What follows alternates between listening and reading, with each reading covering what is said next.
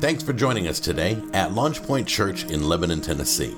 We believe the Bible is the written word of God, without error, and useful for every part of our lives.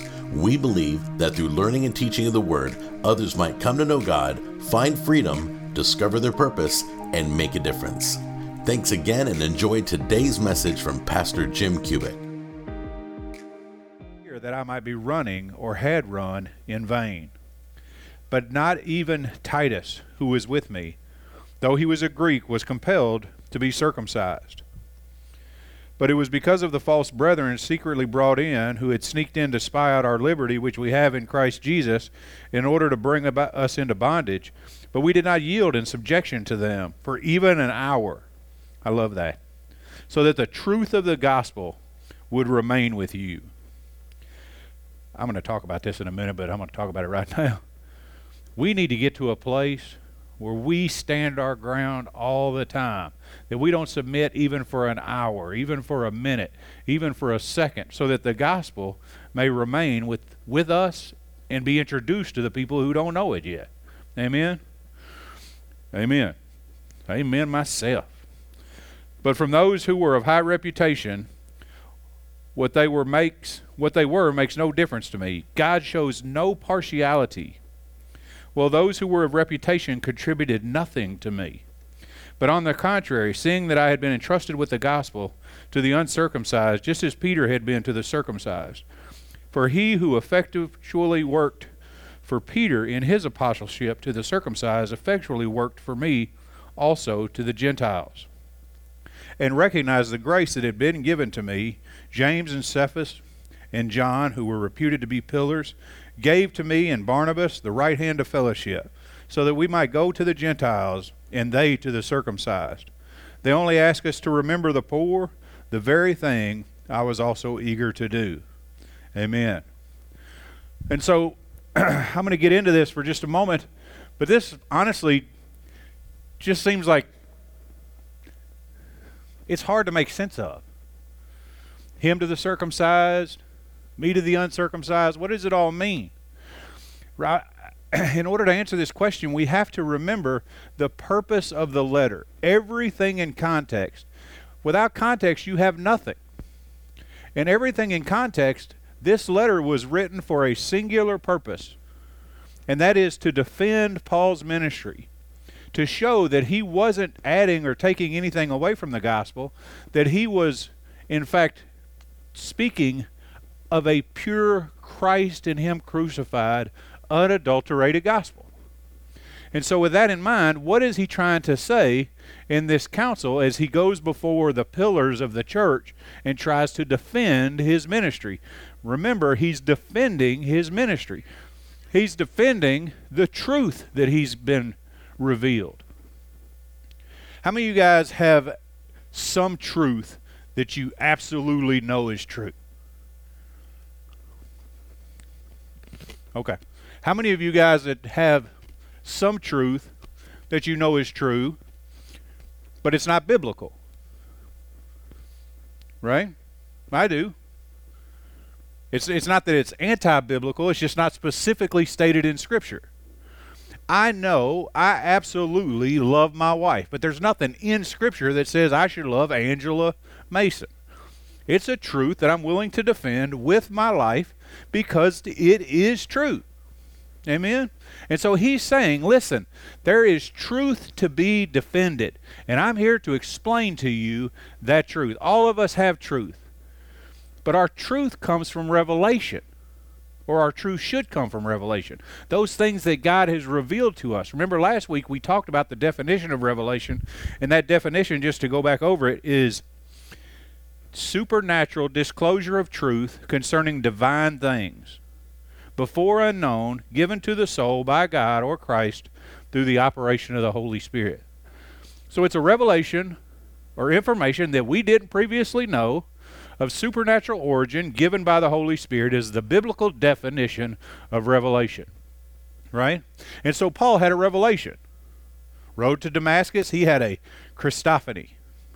Christ appeared before him, gave him a revelation of who he was, caused Paul to change the course of his whole life.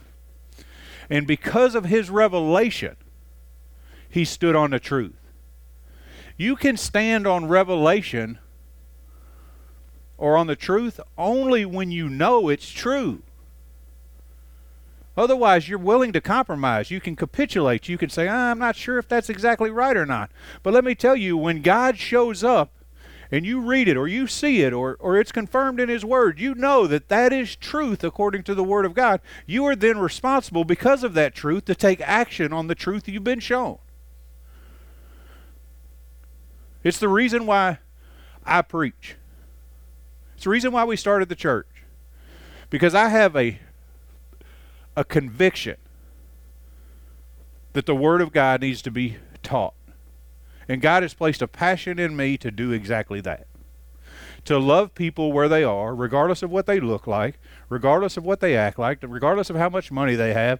This is a truth that I know, that regardless of whether you're circumcised, uncircumcised, Jew or Greek, the gospel is available to everyone. And because of that revelation, my action is that we started a church. Amen? Now everybody has revelation that they have to take action towards. But we do it in what we consider the truth. Sadly, there's people out there that have grabbed a hold of untrue truths. You guys ever heard somebody say, well, my truth says blank. My truth said that I should be able to have an abortion. My truth says that I should be able to identify as whatever gender I identify as. My truth is that I should be able to do whatever I feel like doing as long as it doesn't harm anyone. All of these are anti-scriptural, so they're not truths. The fact of the matter is, you have to take action only on the truth that you've been given, and Paul was given the truth of the gospel, the greatest truth that there is, the greatest revelation that there is in all of Scripture is found in John 14. I am the way, the truth, and the life. That no one goes to the Father except through Christ Jesus. And because of that revelation, a revelation that every believer should have come to an understanding of, you have an action that you're required to take based on that information. Pastor Rick talked it a little while ago. He said, what is compelling you? That verse says Christ's love compels you. Christ's love caused you to receive revelation, and in that revelation should compel you to do something. And so in this, Paul is defining to the pillars of the church the truth as he understands it, in hopes that they will accept him for the revelation that he got. Everybody okay? All right, so here's the points that I'm going to make. We've read through the text. The first thing I want to tell you is that truth prepares itself. If you've been given truth, and you've been given the gospel, that Christ and Him crucified, that there's only one way to heaven, and that is through Christ Jesus. If you've been given a calling, as Paul has been given a calling, you have to prepare yourself to accomplish whatever that calling is. I want you to look at the first few lines of this text. It said, after 14 years. Did you hear that? Paul was 14 years before he presented himself to the pillars of the church. It doesn't mean he didn't immediately start doing whatever God called him to do. It's that he didn't actually officially go to the pillars of the church and ask them or talk to them about what had happened in his life for 14 years. Why? Because he understood, as I believe we should understand, that sometimes whatever we've been called to has to be prepared in us. Just because I've been called to something doesn't mean I'm ready to do that something. Sometimes you have to test it.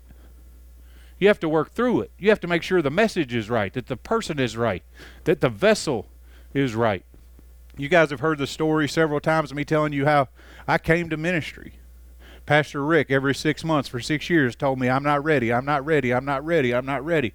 Until finally he said, you're ready, go talk to Pastor. And that day that I got to talk to Pastor, Pastor asked me if I wanted to come work as a pastor in his church. Had Pastor Rick not realized that even though I knew what I was called to, I wasn't prepared to do what I was called to, I would have been a hot mess. So many of us realize, we need to realize, All of us are called to something. As a matter of fact, I want you to do this for me. Repeat after me. I have a calling. Everybody in this room has a calling. Yours may not look like mine. Mine doesn't look like yours.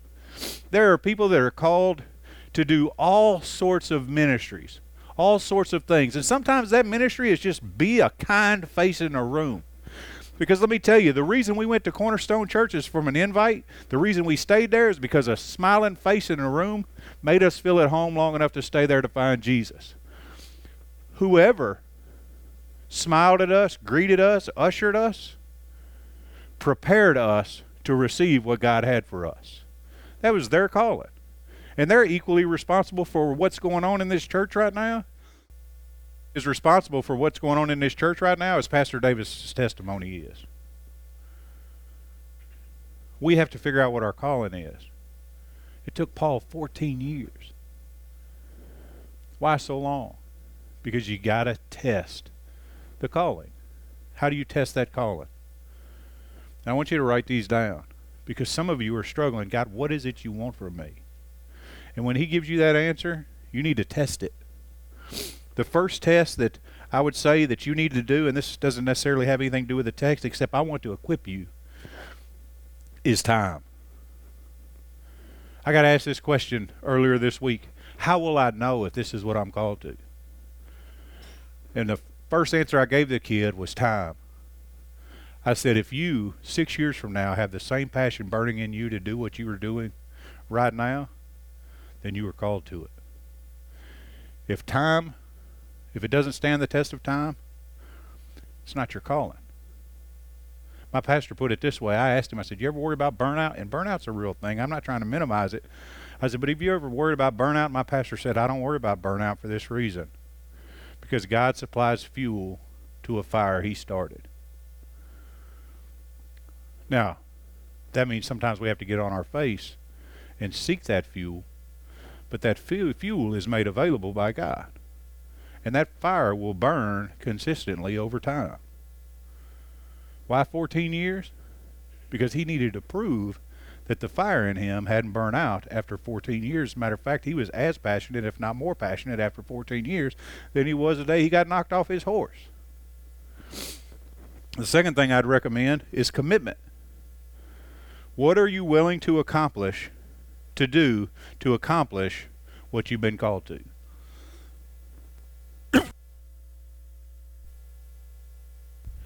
What are you willing to endure to accomplish what you've been called to?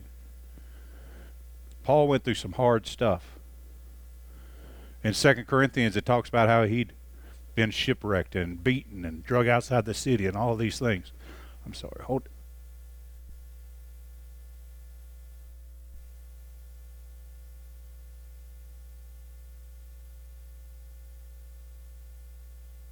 into what are you willing to be committed to? Third, study.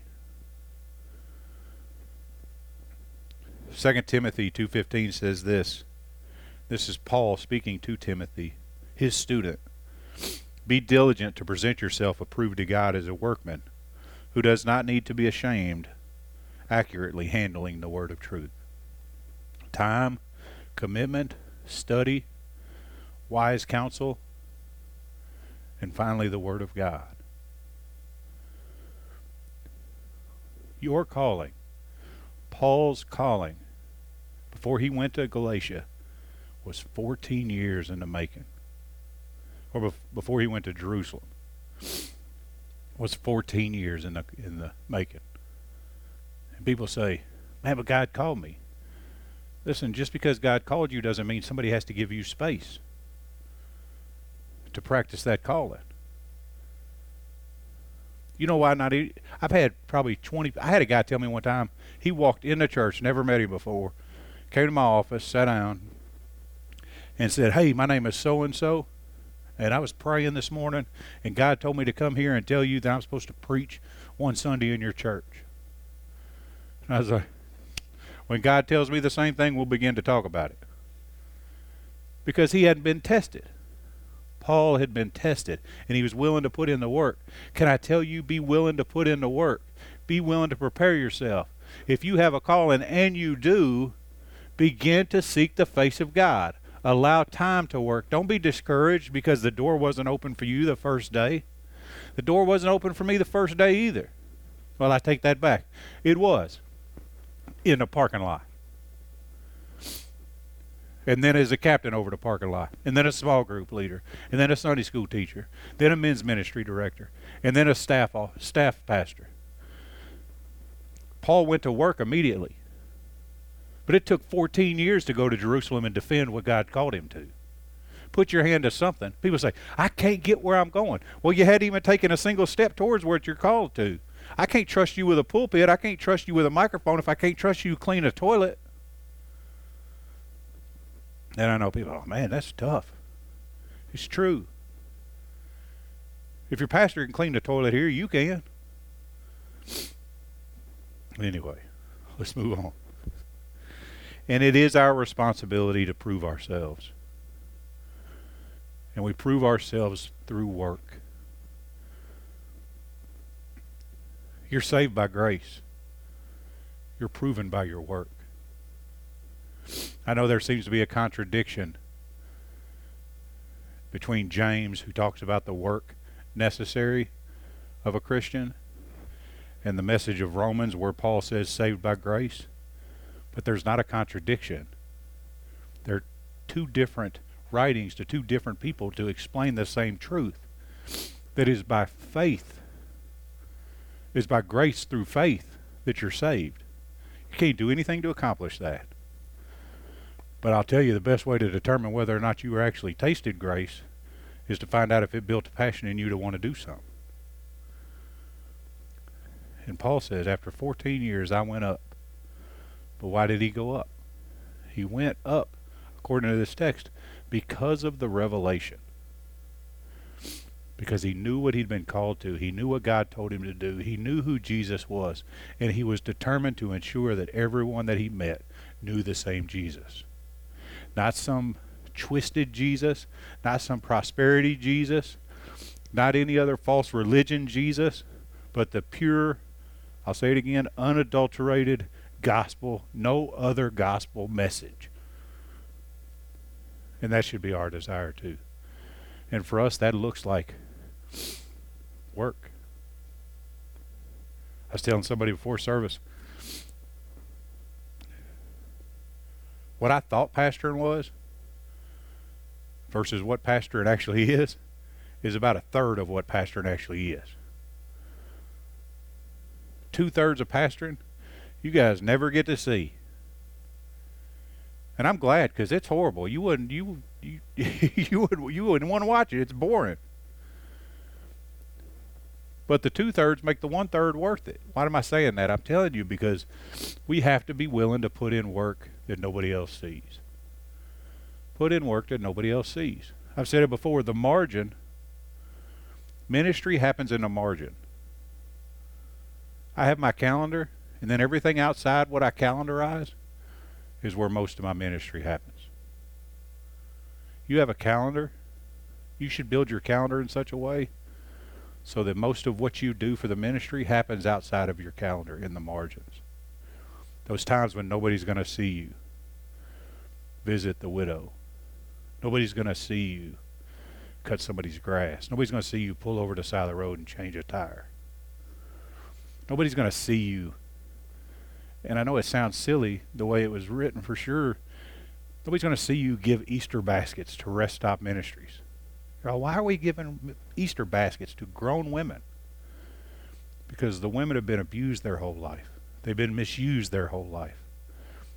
And some of them never got to be children and never got to see that somebody loved them just for the sake of loving them. And so is an Easter basket full of Easter candy treats worth buying so that we can say them, someone loves you. Someone cares about you. Nobody's going to see that ministry. And I know I'm kind of off the subject here, but I just really want to impress on us that if we've been called, and we've all been called to something, then we have to prepare that calling. Took Paul 14 years. Took me, well, however long I've been saved, because I'm not there yet. Took me 6 years before somebody trusted me enough with pulpit ministry. What are you willing to give up? Paul was willing to give up everything. Not only was he willing to give up everything, he wasn't scared of critique. This is what the text says. I went up with Barnabas, taking Titus along also. It was because of a revelation that I went up, and I submitted to them the gospel which I preached among the Gentiles. But I did so in private to those who were of reputation, for fear, did you hear that? For fear that I might be running or had run in vain. But not even Titus, who was with me, though he was a Greek, was compelled to be circumcised. That means Gentile. He wasn't a Jew. If your truth has to be defended, and it does, especially in today's society when everybody's upside down, weird, and doing crazy stuff, if you're going to defend it, that means you got to be willing to be critiqued about it. Somebody's going to challenge your thought process. Somebody's going to tell you you're not thinking right.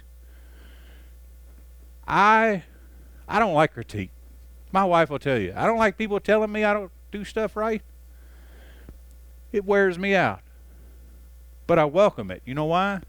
Because what I found is in every critique, no matter how big or how small it is, how true in my mind it is or how untrue it is in my mind, there's a kernel of truth in it somewhere. There's something in that critique that sparked that critique to happen. And it's my responsibility to dig that out. You can't grow if you can't be critiqued. You can't grow if you can't be disciplined. Paul said, I feared that I might be running in vain. I feared that maybe I hadn't been telling them what was supposed to be told to them. So I went to the pillars of the church and let them tell me whether or not I was doing right. He was willing to allow people to tell him that's not right. And that's hard. How often have you, or how willing have you been to allow other people to critique you? You know, most of the people that leave this church. Well, not most. Most just, I don't know why they leave, because they just disappear. But most of the people that tell me they're leaving left because they were offended. You know why they were offended? Because they weren't able to take critique, or they heard something in a sermon that rubbed their grain the wrong way. Let me tell you, if anything that I say offends you, first off, let me apologize, because I don't want to be ungracious. But at the same time, if it came from Scripture, then it ain't me you need to be mad at. You need to be mad at God. Critique Him. Right? And good luck. You start your prayer with, man, God, I don't think you're right about this. I'll tell you from experience that doesn't work out. As a matter of fact, when we planted the church, I'm like, God, I don't think I'm supposed to go there. That's not true. You know why I didn't think we were supposed to come here? Because everybody, I've said this before jokingly, but it's true, everybody that hated me lived here in this town. Which brings me to my, not next point, but the part of the point that I'm making. He was willing to face critique, but he brought people with him. Two people specifically he brought with him, Barnabas and Titus. Barnabas was a guy that had witnessed Paul's testimony, had been a peer to Paul's testimony. Titus was a man that received from Paul's testimony. You know, the best people to defend your ministry isn't you. It's the people that have seen the God change in you and people who have benefited from the God change in you. When we first started, the very first Easter we were here, I put some kind of Easter post on Facebook, and one of those people that absolutely hate me commented something very hateful. And it wasn't the first Easter, I'm sorry, it was probably a couple of years ago.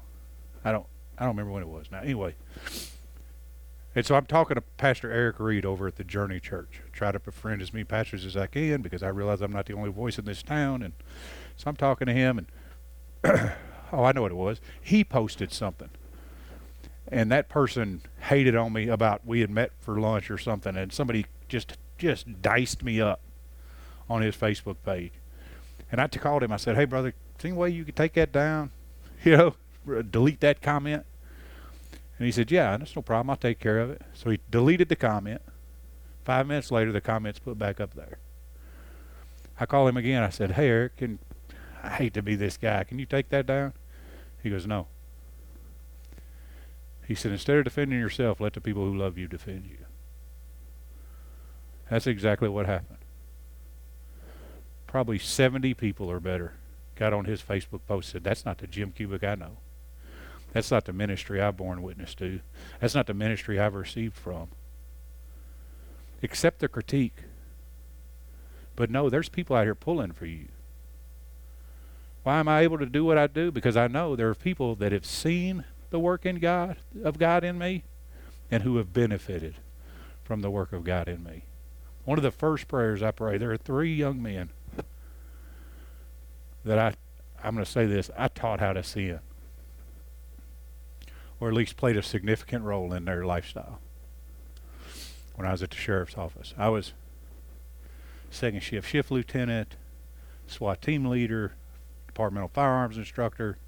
It's like the senior on campus. So all these kids come out of the recruit academy, and they want to hang out with the senior. You guys know how that is. And these 3 kids attached themselves to me, and I became friends with them, and I taught them what it was to party and to drink and to chase women and do all this stuff that I'm horribly ashamed of, but so grateful that the grace of God covered. When I knew I was coming back to this town, the day I realized that we're coming back, I asked God, as the enemy used me to disciple them to sin, give me an opportunity to disciple them for you. And all 3 of those young men either got saved or baptized or both in this church.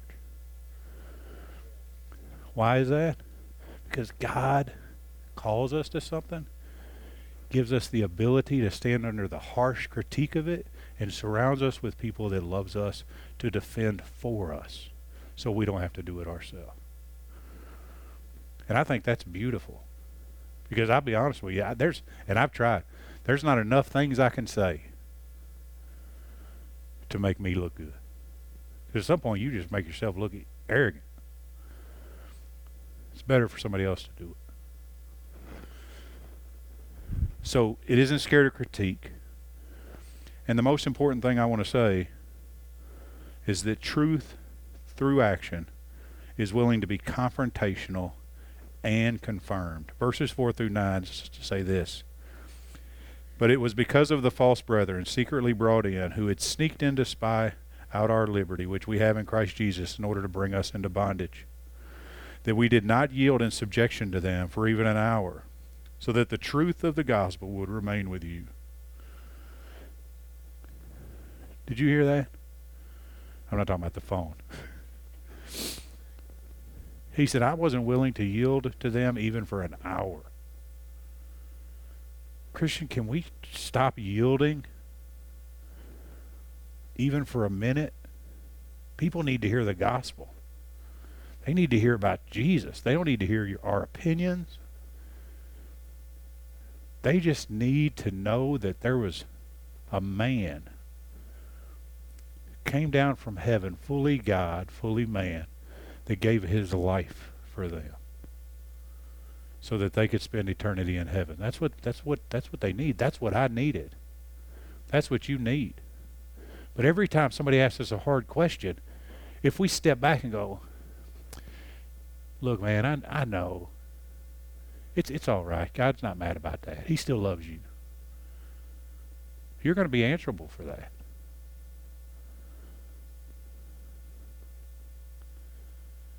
People, see how I say this well. People ask hard questions. I got a guy I know, I've known for 15 years, homosexual. And he asked me if he's going to hell if he continues doing what he's doing. I don't want to hurt this guy. I don't want to hurt his feelings. But I'd be doing an injustice to tell him that God's going to love him through his sin and redeem him anyway. So I'm obligated to stand firm without budging even for an hour so that he might know the Jesus that I know. Because as long as someone tells him that's okay, it only takes one to tell him it's okay. 99 tell him it's wrong, he's not going to listen to that. If one will say okay, he feels good about what he's doing. It's the same way for all sin. This passage in Ezekiel chapter 3 verse 17. Son of man, I have appointed you a watchman to the house of Israel. Whenever you hear a word from my mouth, warn them from me. When I say to the wicked, you will surely die, and you do not warn him or speak out to warn the wicked from his wicked way, that he may live, that wicked man shall die in his iniquity. But his blood I will require on your hand. Did you hear that? He said, I've set you as a watchman.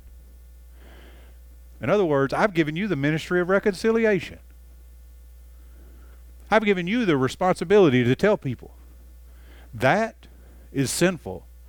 That's going to send you to hell. That's going to separate you from God. And if you tell him, then when he dies, he'll answer for his iniquity. You'll be fine. But if you don't tell him,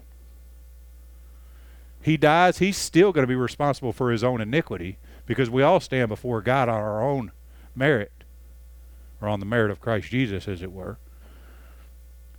But because I didn't tell him, I will also be accountable for the blood on my hands, because I didn't tell him the truth. Y'all understand the weightiness of that?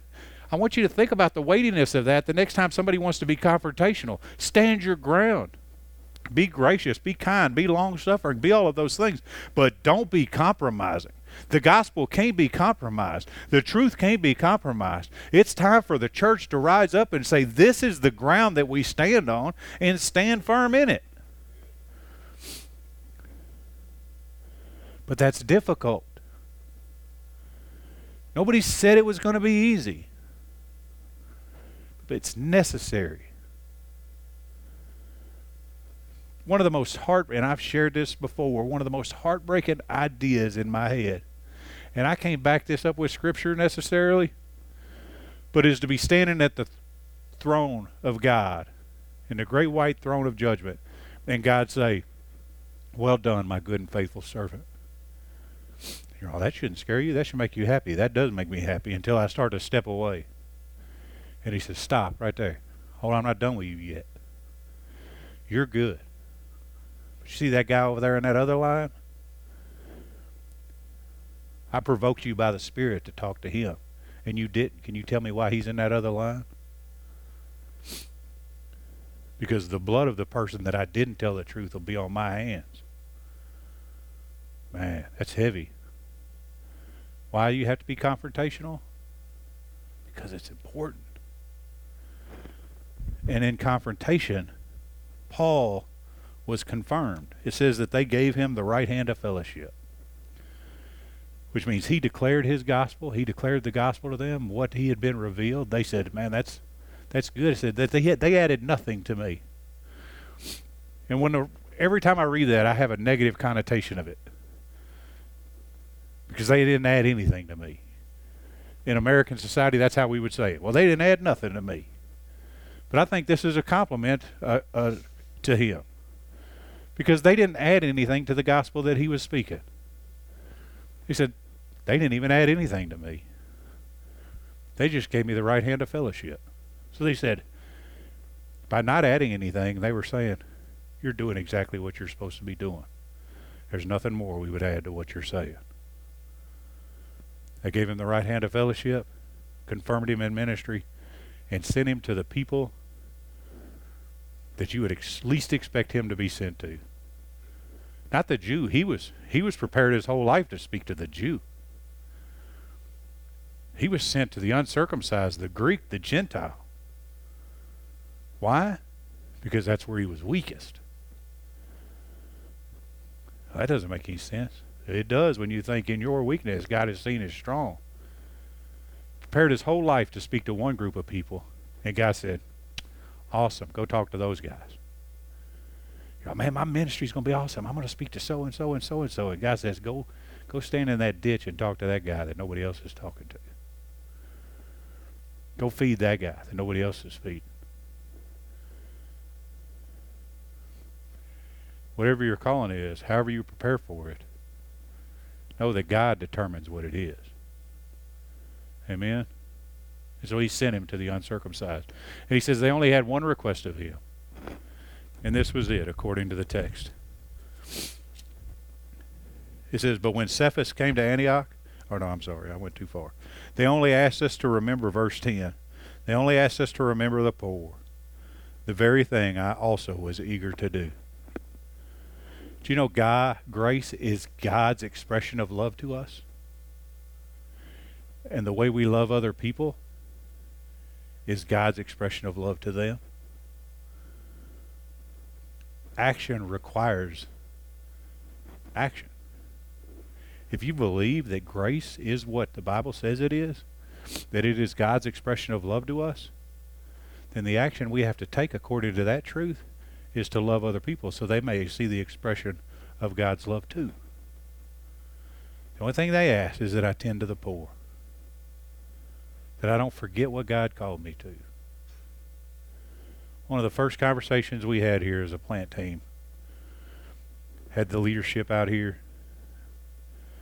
and we were talking about, man, we want to reach the people that no one else is reaching, the people that the disenfranchised, the isolated, the hurting, the drunkard, the whoremonger. We just listed all these. God, give us these people. And Lane Mullins, I'll never forget it, sat over here in this corner, and he said, you know, if those are the people you're asking for, be ready to receive those people. They're not going to smell good. They're not going to act right. But be ready to receive them and love them where they are. And that's how truth plays out in action. By standing firm in what it believes in, preparing itself, being confrontational, but ultimately by just expressing the love that God expressed to you to other people.